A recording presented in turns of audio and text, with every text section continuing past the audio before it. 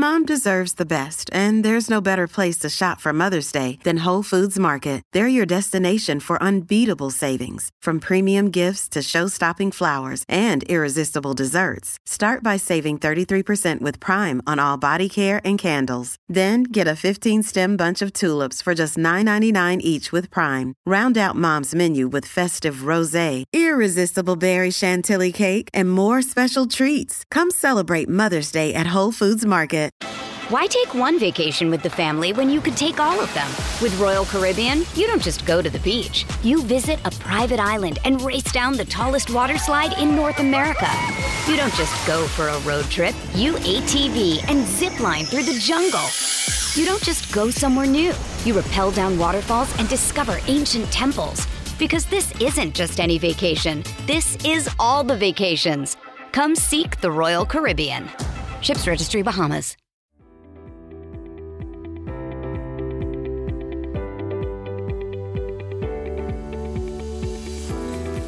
Hello, everyone. Today I am chatting with Erin from Food Science Babe. Erin has a Bachelor of Science in Chemical Engineering from the University of Minnesota and has worked in the food industry for more than 10 years in both conventional and natural organic sectors as an engineer food scientist. Erin debunks a lot of misinformation about the food industry over on her Instagram and TikTok accounts, which I will link in the show notes. In today's episode, we talk about how important it is to buy organic. What is GMO? Should I pay attention to the non-GMO label? What labels should I care about? And more. If you want to dive deeper into some of the topics we cover today, I will link a few of her videos that she's put together on these topics in the show notes as well. Here we go. Just a little disclaimer before we start this episode. This podcast does not provide medical advice. The information on this podcast is for informational purposes only. No material on this site is intended to be a substitute for professional medical advice, diagnosis, or treatment. Hi, Erin. We're excited to have you tonight. How are you? I'm good. Thanks for having me. So I have to tell you, this is a podcast recording that I've been really excited about, and I know very little about the topic that we are talking about tonight. And we are going to be all over the board as far as talking about the food industry and organic versus non-organic and GMOs and all the things. So I figured we should probably start off with just talking about, I know that you had told me that you originally were somebody who was really into, buying organic, and you kind of went the other way. So I'd love to hear more about that. What is it about that label that makes it so, it's one of these like keywords that people see and they're like, oh, I have to buy all that. I can only buy, my fruits and veggies as long as they're organic, or at least they're from a local farm. So I'd love to touch base on that. Yep. Yeah, definitely. So yeah, I would have considered myself, I would say 10, 15 years ago, an organic foods consumer. I guess I didn't really, look into a lot of the research. I just assumed it was healthier. I was able to afford it. So I was just like, why not? I guess I didn't really think twice about it. And I think like most people assumed it was healthier. It really wasn't. So I have my bachelor's in chemical engineering, and out of college, I started working in the food industry, more in an engineering position. But shortly after that, realizing I wanted to be more in product development, like the food science side of things. And so I started working more in product development, research and development, things like that. So it was really when I started working in the food industry. So when I first started, I was at a large conventional ingredient company. I ended up seeking out a more like natural company because that sort of aligned with my beliefs at the time. So then I started working for this really small startup, and I was involved with getting a lot of their products like non-GMO verified, organic certified. And it wasn't really until I started doing that I sort of started questioning those labels, because, it wasn't necessarily that our products were that I had to like make them healthier, in order to be getting these labels. It was kind of just like, make sure you're sourcing these specific ingredients and sending in a bunch of paperwork And, it's a lot of money involved, a lot of paperwork involved. And then you're able to put these labels on the front of the package. And so, I was involved in a lot of the marketing meetings, and it was never really a discussion around like, oh, let's do this because it's healthier. It was like, who's our target market? Will they pay more for these labels? And so I just started kind of questioning it at the time, not really, still like not looking, much more in depth about it, still sort of purchasing organic when I could because still assumed that it was healthier. Sort of planted a seed though. I was kind of like, well, maybe this isn't what I think it is. And it wasn't really until I had my daughter now 5 years ago that I just really started realizing like how much of this marketing is specifically targeted towards moms of young children. And it was bothering me. And it was like, okay, do I need to feel guilty if I'm not buying organic for her? Like, do I need to spend more money? So at that point in time, I was like, okay, I want to actually like look into this more. And that's sort of when I started realizing like, oh, this isn't what I thought it was. Like, it's not really meaning that it's healthier. One of the things I always thought was that it was better for the environment, and like, it's not necessarily better for the environment.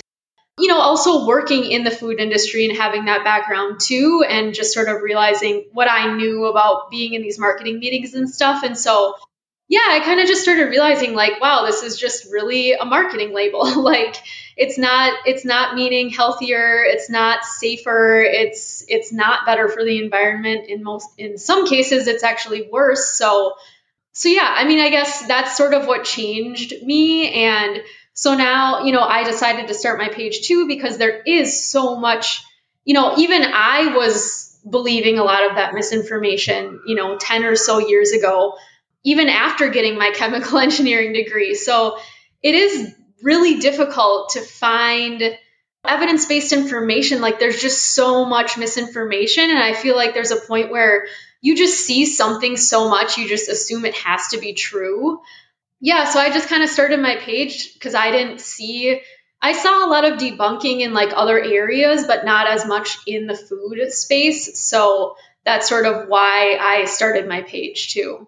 So can you explain to us what's required for a company or, a farmer to put something, to label it as being organic in the grocery store? Like, what are the requirements for that? Yeah, so there are requirements as far as like farming practices. So one of probably the biggest misconceptions surrounding organic is that people think that pesticides aren't used. And that's not true. I mean, obviously, organic farms are going to have the same pest pressures as a conventional farm. These aren't, areas of the world where there's like no bugs or weeds or things like that. So obviously, like, they are going to require some sort of pest management. So, there are pesticides that are approved for organic. So it's just more of a system of, I would say, like, more restriction, because if you think about conventional farming, like, they can use synthetic pesticides and the same natural ones that are approved for organic. So they have more tools in their toolbox, essentially. And I know it's really difficult to understand too that natural, that doesn't mean that it's safer. There are synthetic pesticides that have been developed that are much better for the environment than what the organic farmers have to use, because they are restricted to a set of natural pesticides. And a lot of times those can be less effective, so you have to use them at higher doses. They're more persistent in the environment, so they can be even worse for the environment. So there are regulations that, farmers have to follow. There's specific like ingredients that aren't allowed in organic products. GMOs aren't allowed, but these things, again, like, it is a marketing label. If you go like on the National Organic Program website, and just as a regular consumer reading through it, everything sounds better. I mean, you just assume natural is better when it's really not. You kind of assume all these things mean it's better or healthier in some way, but in reality, it does not translate to healthier. There have been large studies that have been done on the nutrition of conventional versus organic, and there's really no meaningful difference in the nutrition. So, and as far as like pesticides go, our entire food supply is incredibly safe from a pesticide residue perspective, whether it is coming from an organic farm or a conventional farm. The pesticides that are used in any farming practice are highly regulated. The USDA actually regularly tests residues to ensure that they're below the safety levels. And, 99% of the time, they're hundreds to thousands of times below the safety levels that are set. So I also don't want, like, when people hear like that organic uses pesticides, they just immediately assume like, oh, it's bad, just like conventional. But in reality, like they're both very safe in terms of like pesticide residues. So it's not a bad thing that organic uses pesticides. It's just that is a huge myth.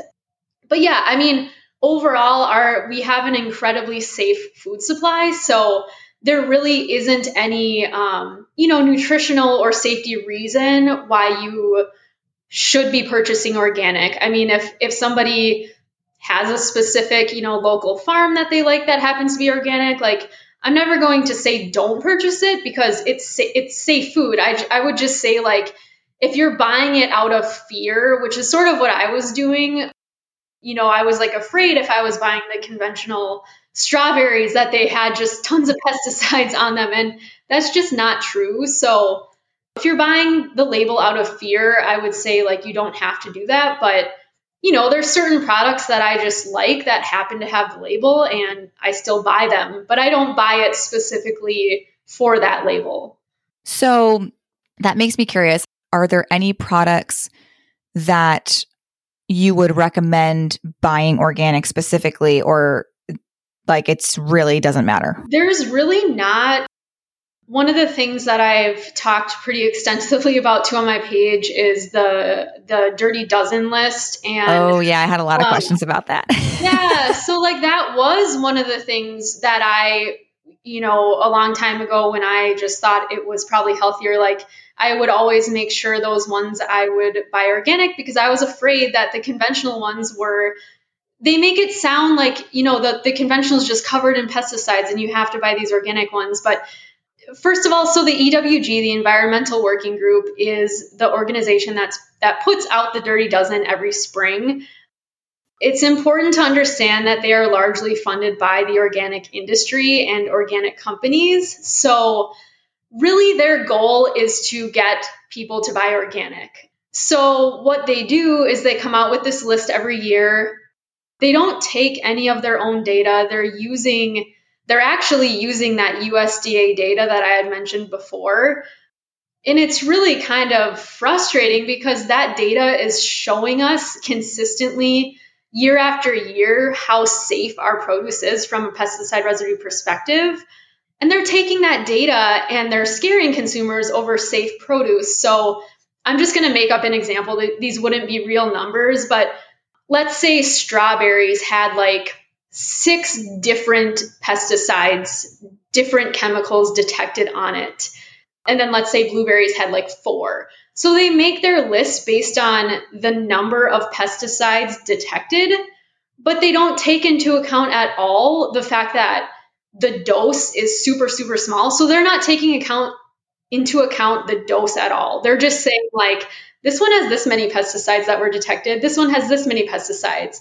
And like, if you're not taking dose into account, that doesn't make any sense from like a toxicology perspective because we're talking about super low doses. And the other thing that they don't do either is they don't include organic in their analysis. They make their list based off of the conventional pesticide residues detected, and they just completely disregard the fact that, they don't even mention that organic will have pesticide residues as well. And they don't include that in their list at all. So they make this list, they make consumers afraid of those specific fruits and vegetables so that they'll buy them organic. And it's also really frustrating because negatively impacts specifically low income populations that can't afford organic. So now they're going to the store and they're afraid to buy these conventional ones because they've seen this list. So they just, I mean, there's actually studies that have been done that show that they end up buying less produce overall because they can't afford organic, or they do try to buy organic and then they just can't buy as much of it. And so it really, I mean, it is a harmful list, which is why I try to debunk it every spring when it comes out, because I mean, it's also not fun to have all that anxiety. I know I used to eat probably a lot less fruits and vegetables when I did buy organic because, you know, A, it's way more expensive, and B, like, I had so much anxiety over it when it's like, those are the things like most Americans need to be eating more of. So like, to be scaring people about it is just, it's ridiculous. Right. So what are your thoughts on like overall of the EWG? I mean, I know you specifically talked about the Dirty Dozen and how they come up with that every year, but I always get questions about the EWG. And so I'm just curious your thoughts about them as a whole. Like, do you trust them? Do you use them as a resource? I would never use them as a resource. You know, I'll never just dismiss them and say that's the EWG. Like, you know, I'll always take a look at it because there could be, you know, every once in a while there could be something there. But the overall thing with them, you know, I mean, the biggest thing is to understand their bias, which you can't just completely disregard them because of that, but you have to at least take that into account. Like, they are trying to get you to buy organic. So understanding that, I think, is important. But a lot of it is, even if, so the big issue I have with them is like, even if there is some a bit of truth to something, they always present it in such a sensationalized way. So I think a good example would be like I don't know if you've seen anything about the like forever chemicals. Well, that was Consumer Reports, but I know EWG has done something similar, like the PFAS, PFOA, those forever chemicals, like in different sparkling waters and stuff. That is an area of research that like we need to explore, and like we are, and it's something we, you know, need to gather more evidence on. One thing too is like we have better detection methods now that we can detect super, super small amounts of chemicals and things. So I think like a lot of times, sort of like I said with the Dirty Dozen, they just completely disregard dose, and they'll be like, this was detected in this, and sort of to get consumers like afraid, because a lot of times like they want them to sign a petition or something like that. When in actuality, it's like, yes, this is something we should be, you know, like cognizant about, but like we don't need to be afraid necessarily that these things are being detected. So I think a lot of times it's just like they blow things way out of proportion to get people's attention because they want them to sign a petition. But it's really just it's just creating so much consumer fear over things that like a lot of times we don't really necessarily need to be afraid about. So yeah, that's the issue I have with them. I personally don't ever use them as a resource, and whenever somebody does cite them, I always make sure to like take a look at it, because a lot of times it is just really sensationalized. So is that sort of what's happened as far as like the baby food pouches and the jars and the heavy metals and all of that? It's just a classic sign of, you know, there was trace chemicals found in here, and we're just going to like, because that comes out every year too, right? Yeah. So once again, I think it is something. So they try to get like the FDA's attention by essentially like scaring consumers, so consumers will, you know, sign petitions and things like that. And some of the heavy metals that were detected, the FDA hasn't necessarily set limits on, or they have set limits and they wanted them to review those limits. So I don't think that's like necessarily a bad thing to push them to set limits and for them to be regulating companies a little bit better. Because I know when I looked at that report, it was like the companies were just voluntarily testing these foods. And so I think there is a lot of room for improvement as far as the FDA like setting limits, companies having to test lots and make sure that they're under those limits.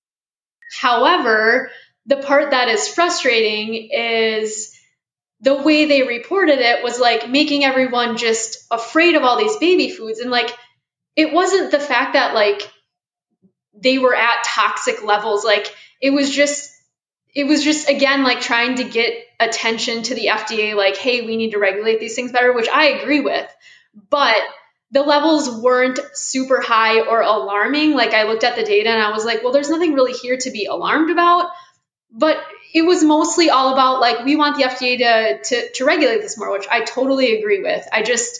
The way they get consumers attention, again, is just so sensationalized.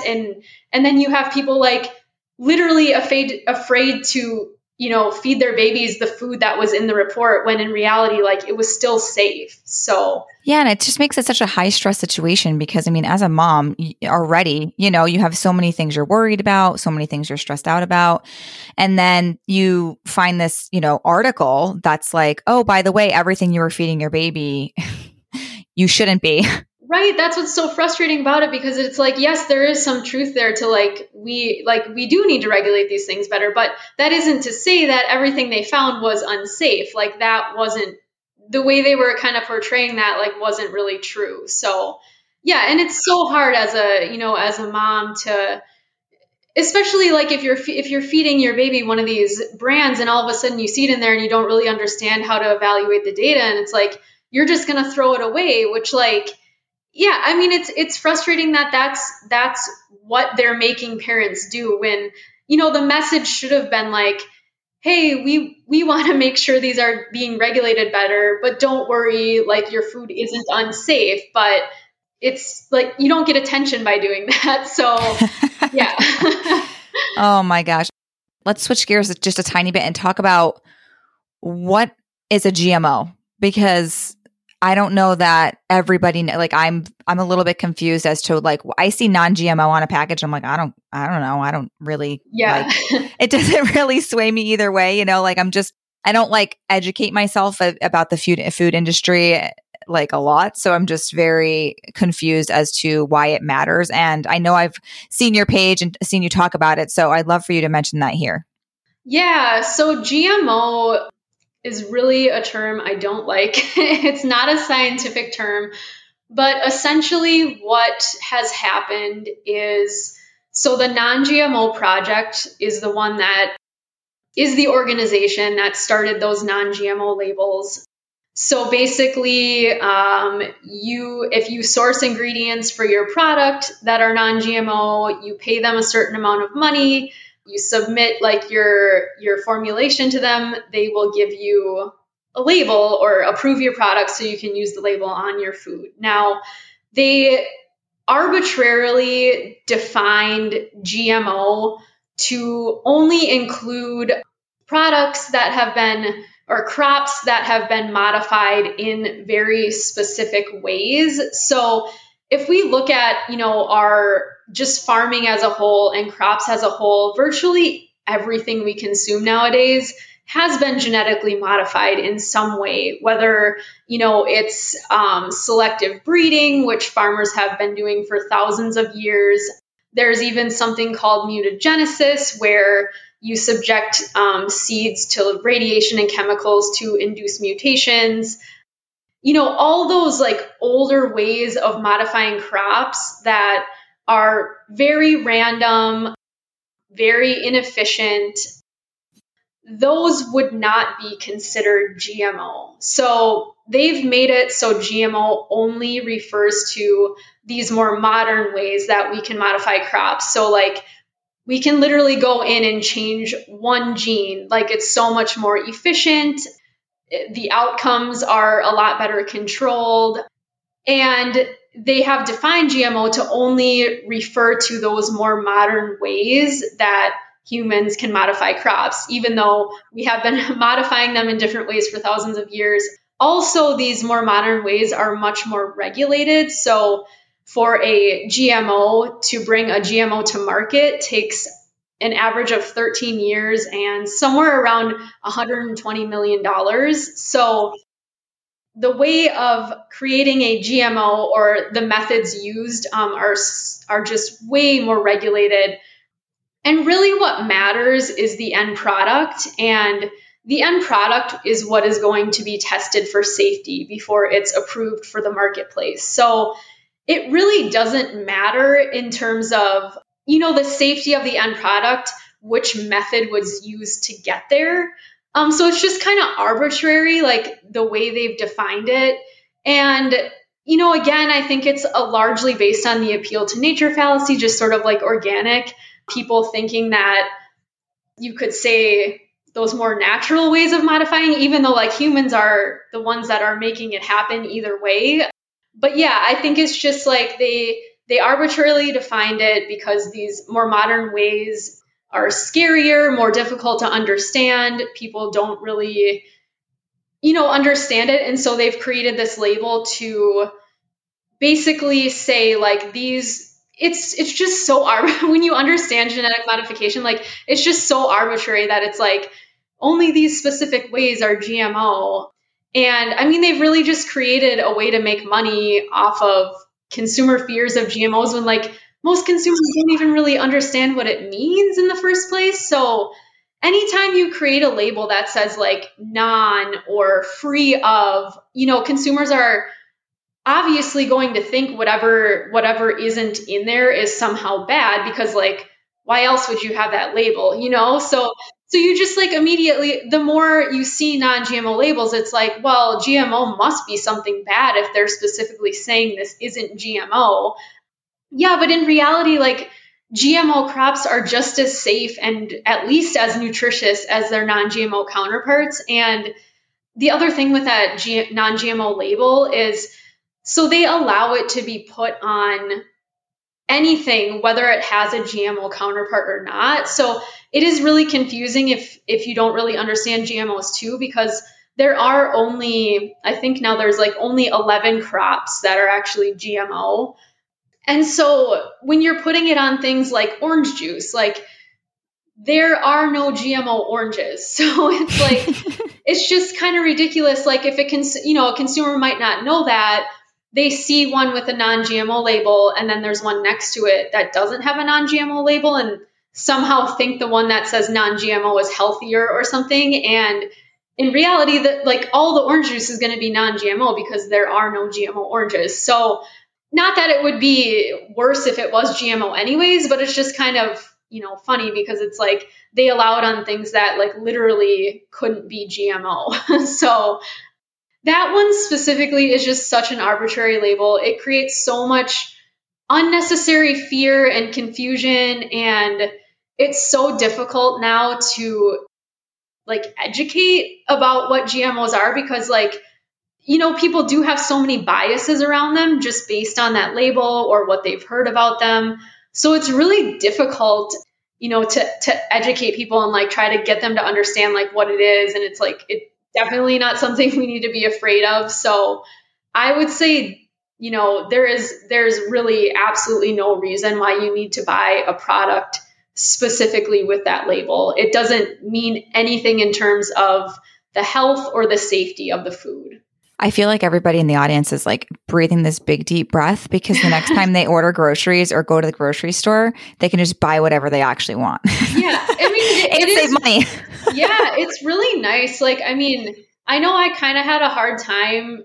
It is difficult if you have been doing it for so long and you're just like, gosh, I feel like it's healthier, but it is so nice once you like understand that it's not. And like you said, just getting what you want, not just, I have so much less anxiety when I go grocery shopping and just like, I'm not afraid. I'm not feeling like guilty if I don't buy these labels.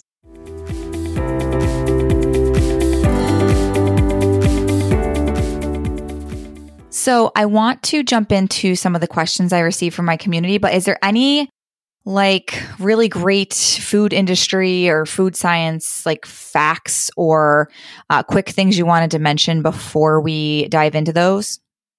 Not that I can think of right now. Okay, perfect. So I was even like jotting down my own questions for you like as we were talking. So I'm like, I'll save these for after. My first one was, So you go to the grocery store, you pick up your fruits and your veggies. Do you go home? What do you do with them? Do you just put them right in the fridge? Do you leave them on your counter? Do you wash them? What do you do?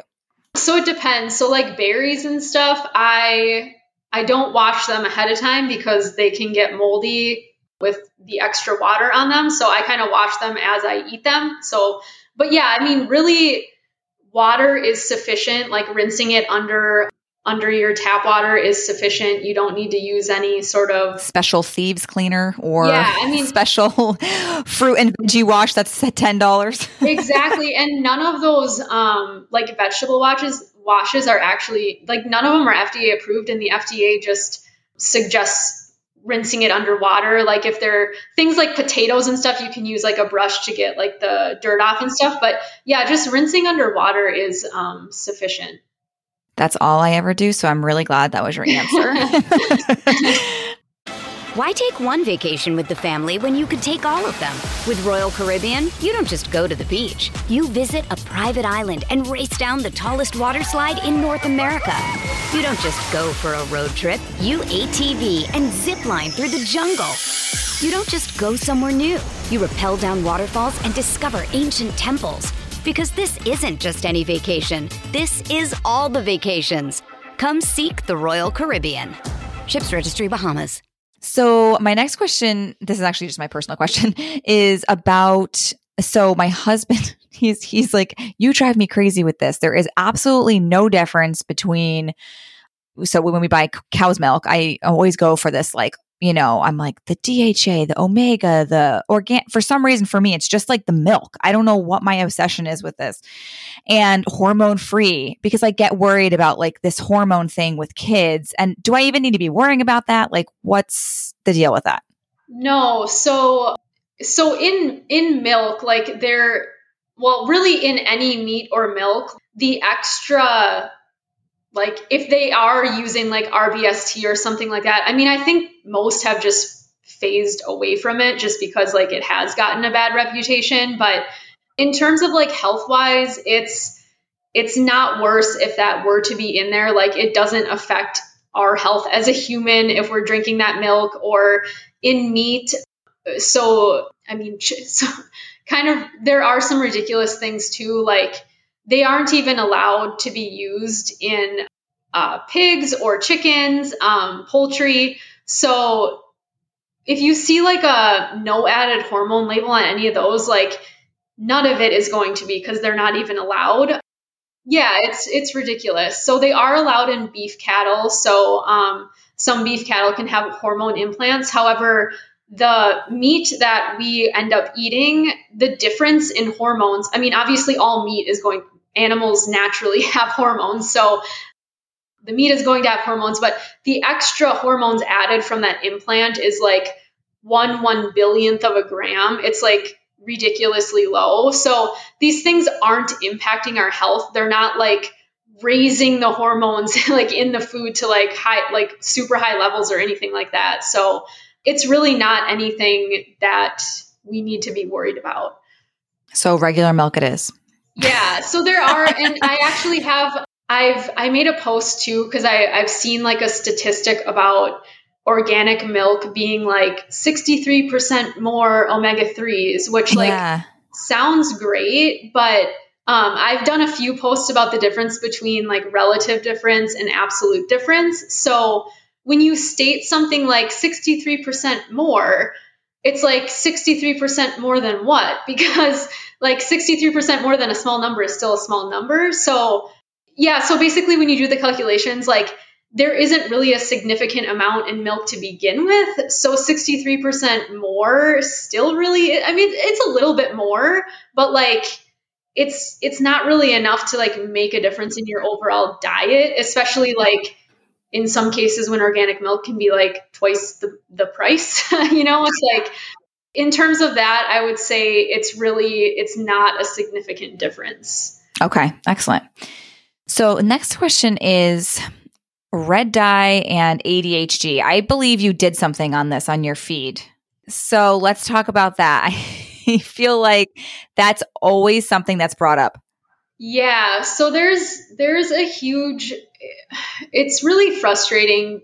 I've had a lot of people message me, like people with ADHD, like that were put on super restrictive diets when they were younger because, their parents had heard these things like, oh, red causes ADHD. And like, first, I just want to make it clear, like, no food dyes have been shown to cause ADHD. Like, that's not how ADHD is caused. So there have been some studies showing a super weak correlation with hyperactivity, specifically in children that already have ADHD. So I think that's important to understand. Like, it's not causing ADHD. Also, I would say the correlation is very weak. Like, I would never say, some people report it as like, yes, they definitely cause ADHD. And I don't think that the evidence can support that. So I know in Europe, they have like a warning label on foods with specific colors saying something like it can cause hyperactivity or something. If you look at the study that warning is based off of, it was a study, I want to say it was like maybe 300 kids. And basically they were given these drinks with multiple colors in them, in addition to a preservative. And then teachers and parents observed their activity. And it's kind of ridiculous that warning is based off of that. First of all, one study. Also, like, there were so many variables involved in that. Like, each drink had 3 or 4 different colors. So they couldn't deduce from that, like, which ones it even was, even if they did see a difference or if it was the preservative. So, and again, like, it was observations by teachers and parents. And yeah, so like when I say it's a weak correlation, like, it's based on studies like that. And so, it is one of those ingredients that it isn't necessary that you eat it. So if you do think that it causes something, you can always avoid it. I mean, they have to be on the label. So if there is red 40, it will have to be on the label. So, by all means, like, you can avoid it, but this hypothesis has been around since like the 1950s, and there have been so many studies that have been done on it, and it doesn't confirm that hypothesis. And so, I mean, they have been studied a lot, like specifically this hypothesis too. And I think it's important to understand too, like, kind of how the research is sort of, we study synthetic chemicals like so much more than natural. So when people also say like, oh, why don't they just switch it to natural? Like, that's safer, that's healthier. Again, we can't just say like it's safer because it's natural. Some of the most toxic things are natural. So we can't just assume that because like it's natural, it's safer. But also, like, we really don't have a lot of research like on these natural colors. And I just think it would be interesting to like, what if we tested that same hypothesis on natural colors? Would we still see that like weak correlation? So I just think it's interesting how there's so much evidence on natural colors, synthetic colors, that, you're bound to, there could be some studies that show a weak correlation, but then there's others that don't. So it's just very inconclusive. And I just think it would be interesting to kind of see like that hypothesis tested on natural too, because they're just really not tested as much as those synthetic ones. So they're all safe. Like, again, sort of like the conventional organic kind of thing. It's like, they're all safe. I'm not saying like they're not safe. All food ingredients are tested for safety before they're approved. So they're all going to be tested. It's just that specifically the synthetic ones have been researched to a much larger extent. And I know you had mentioned that our food industry is very safe. What are the differences, if any, between like the EU and the US as far as the food industry? Like, are they more highly regulated compared to the US, or is it roughly the same? Yeah, so that's, I've done so many, oh man, I don't know if you're on TikTok, but there's so many videos. I've covered this topic so much. But it's just random people on TikTok, like, just these ridiculous videos of like, did you know that the food in Europe, just like they ban all these chemicals that the US allows. And it's like a lot of time, like when I debunk these videos, I would say like 90% of the time, the ingredients that these people say are banned actually aren't banned. So like red 40 isn't going to be labeled as red 40 in Europe. It's going to be an E number. So it's going to be E and then a 3-digit number. So I've made a few videos just kind of going over like, no, it's not banned there. It's just labeled differently. Yes, there are ingredients that are banned there that are approved here. There's also ingredients that are approved there and that are banned here. So I actually did a video specifically on colors because that one is always the one for some reason where everyone's always like, oh, Europe bans all these colors and we allow them. But what's interesting is Europe actually has more approved food colors than the US has. So the US actually has more colors that are banned that Europe uses. So I thought that was interesting because I actually didn't know that. And I was like, I want to look into this to see like, you know, what the difference is. And I was like, oh my gosh, like Europe actually allows more colors in their foods.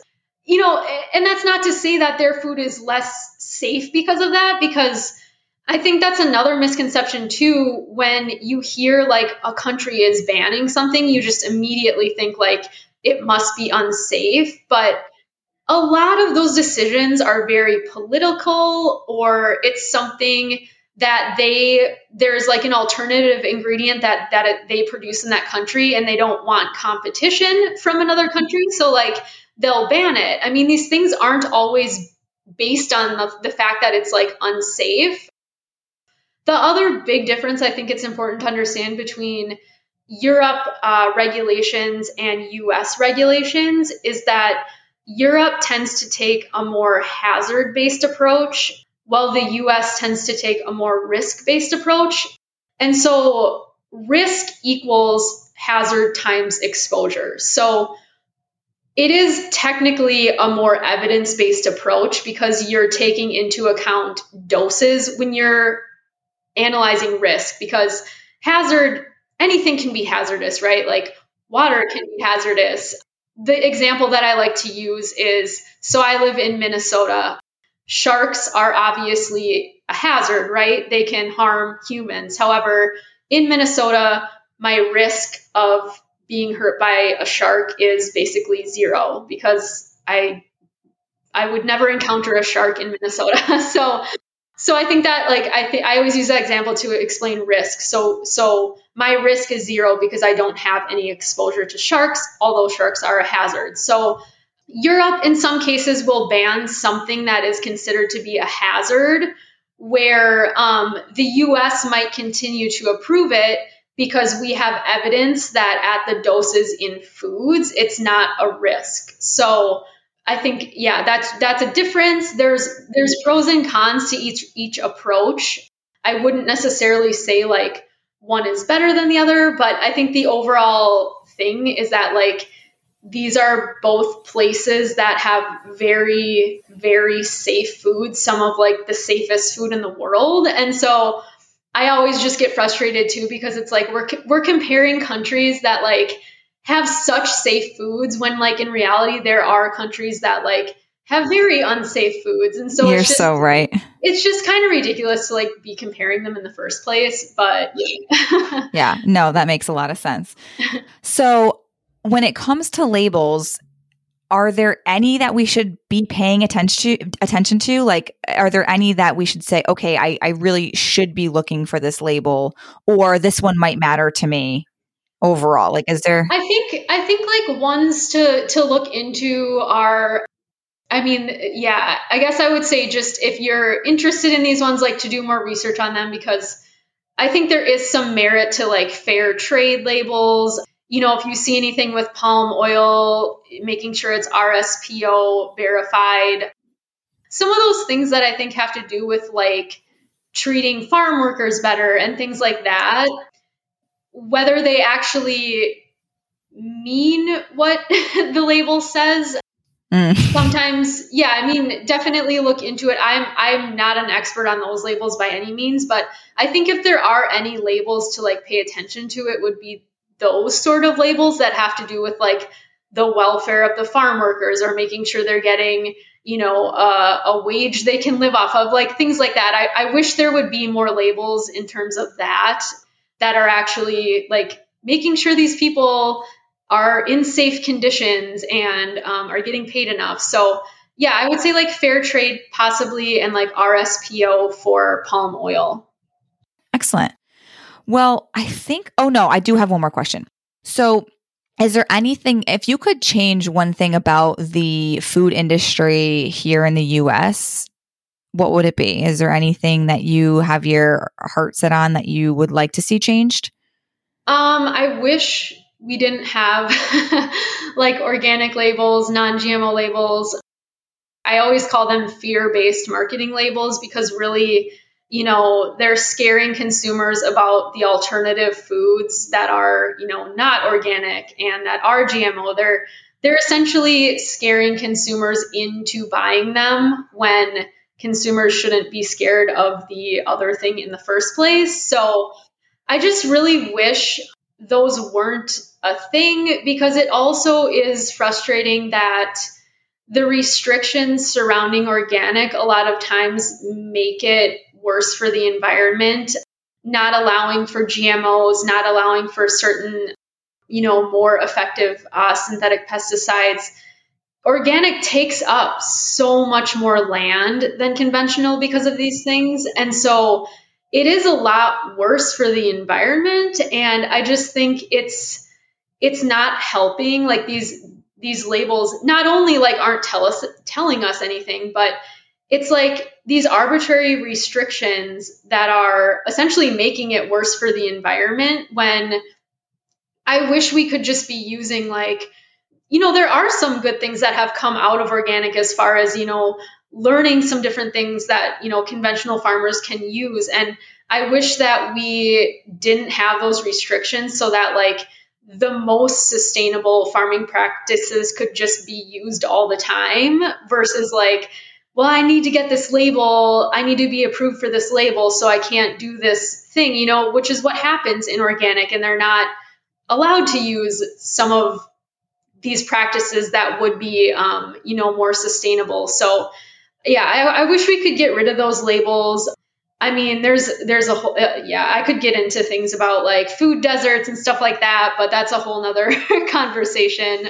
Just like I think too, like it would help getting rid of organic to, one of the biggest issues, right, is like getting affordable produce into areas where there is, where there are food deserts and where there are, a lot of people with like food insecurity. And not only just, building a grocery store, that doesn't always help if you still can't afford that, but making it so it is affordable and it is within walking distance, in places where somebody might not have a car to get to a grocery store. Just, yeah, I mean, I think there are a lot of things that could change within the food industry, and it's frustrating that it's not the things that get a lot of attention that are the actual issues with it. Yeah. And I mean, I had an idea of a lot of these things from your profile, but it's just really, it's like a breath of fresh air to kind of hear all of it coming from you, like firsthand, to just kind of relax about all these things. Really, it's just like, there's just all these things, like you said, just so much misinformation. I feel like with every topic out there now, it's not even, so incredibly wild. And I applaud you, because taking that head on and talking about it, especially on social media, is a very exhausting and sometimes thankless job. So I appreciate you. Thank you. Yeah, it is. It can be exhausting at times, but it's nice to hear too when people are like, oh my gosh, thank you so much. I'm so relieved. Like, that's exactly why I started my page. So yeah.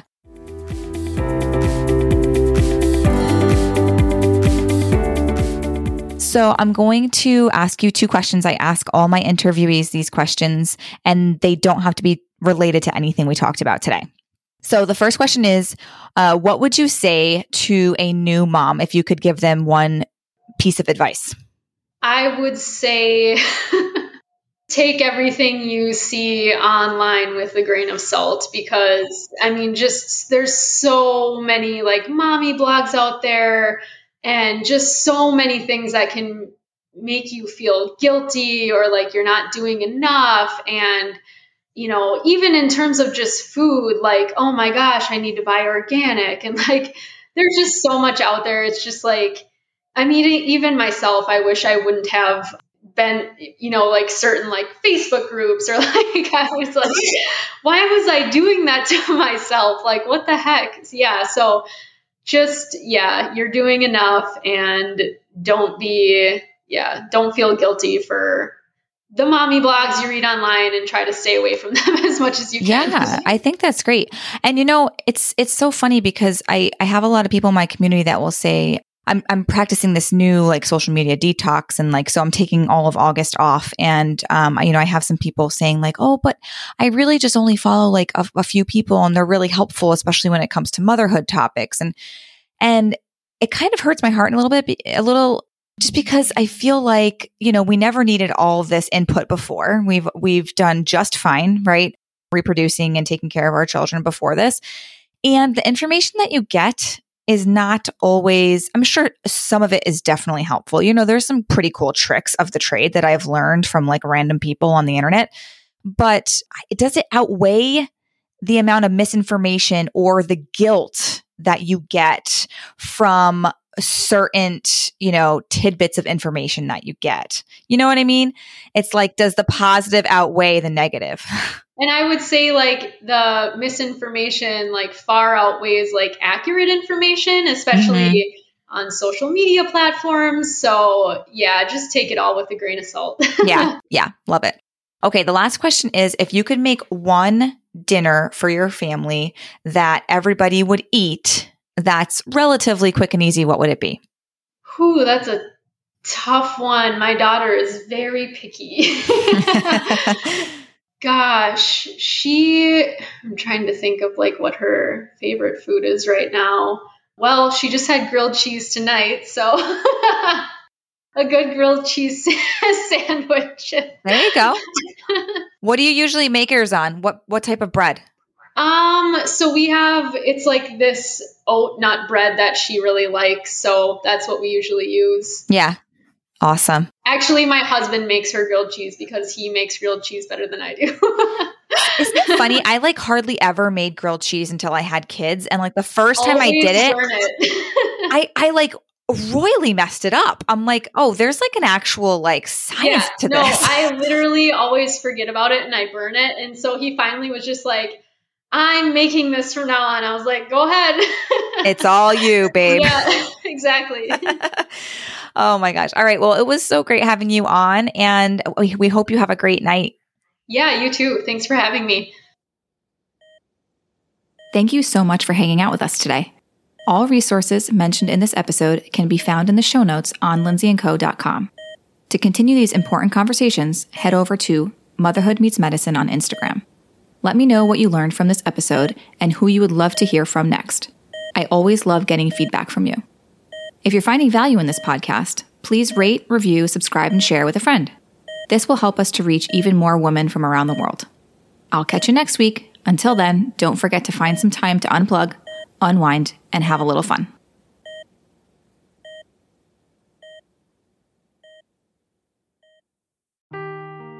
Seeking the truth never gets old. Introducing June's Journey, the free-to-play mobile game that will immerse you in a thrilling murder mystery. Join June Parker as she uncovers hidden objects and clues to solve her sister's death in a beautifully illustrated world set in the Roaring '20s.